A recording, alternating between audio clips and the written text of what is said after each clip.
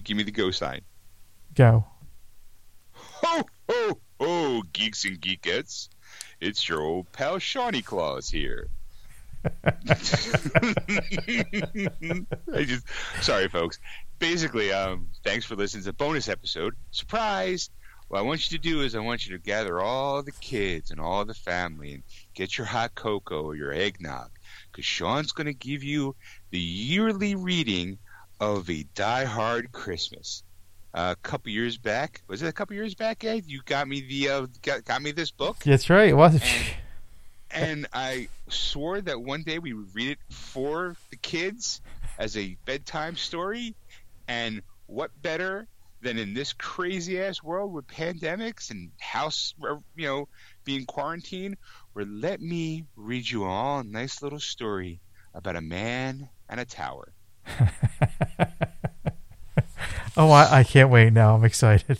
All right, so as I said, everyone gather around, huddle up, look at your radio, your car stereo, whatever you're listening to, or just close your eyes and relax.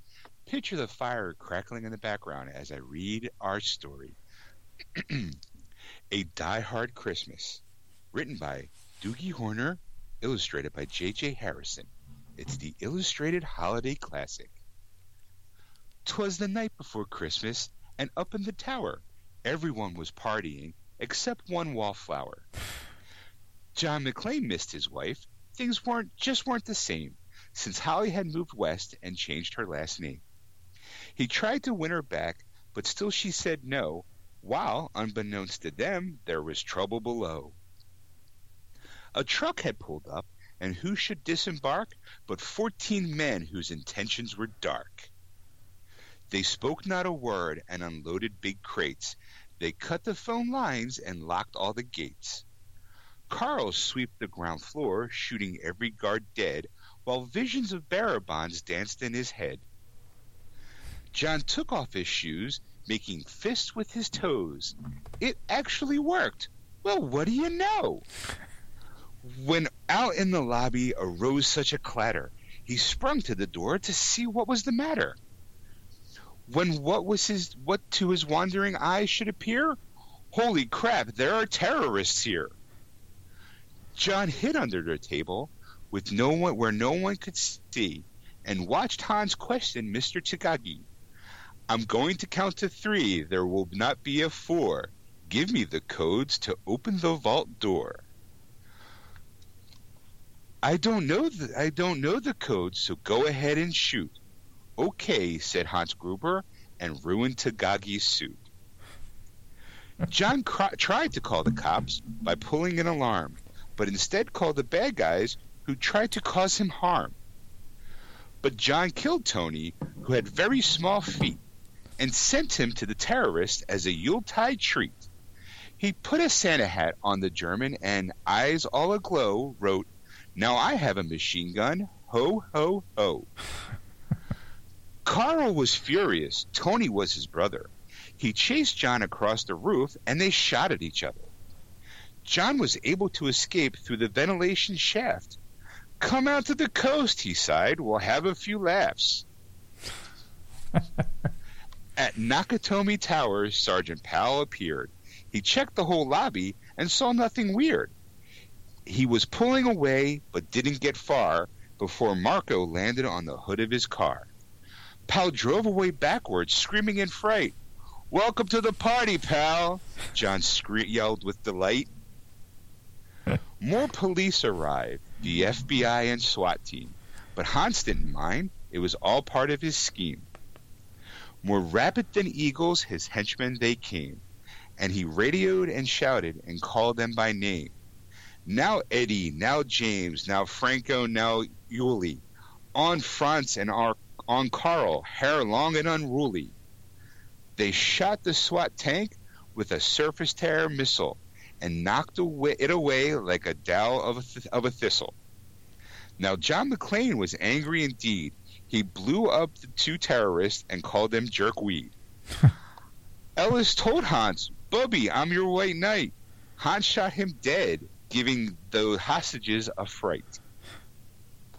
Hans went to go check on the explosives fuse and saw that poor John wasn't wearing any shoes. John fled from Carl and Hans, but alas, he had to run barefoot over sharp broken glass. His feet, how they hurt, his soles oh so bloody. John crawled to the bathroom and called his good buddy. John was weary and ready to throw in the towel until he got a pep talk from Sergeant Al Powell. Powell was chubby and plump and right jolly old cop, and he trusted the cowboy in the tattered tank top. But a reporter was probing into McLean's life that revealed that Holly was actually John's wife. Hans quickly flipped over the gold picture frame. "It's a pleasure to meet you, Mrs. McLean." His clothes all tarnished with ashes and soot, John staggered to the roof, bloody and barefoot. The explosives were wired to the rooftop with care in hopes that the hostages would be there. John warned everyone on the roof would soon blow as the chopper strafed him with a high-powered ammo. Around his waist he tied a fire hose tight, and screamed an oath jumped into the night.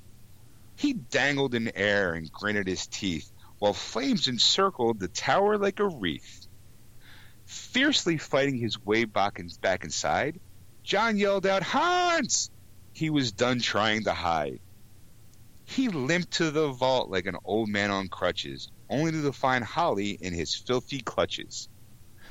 John dropped his gun, put his hands on his head, and seemed he and Holly soon would be dead.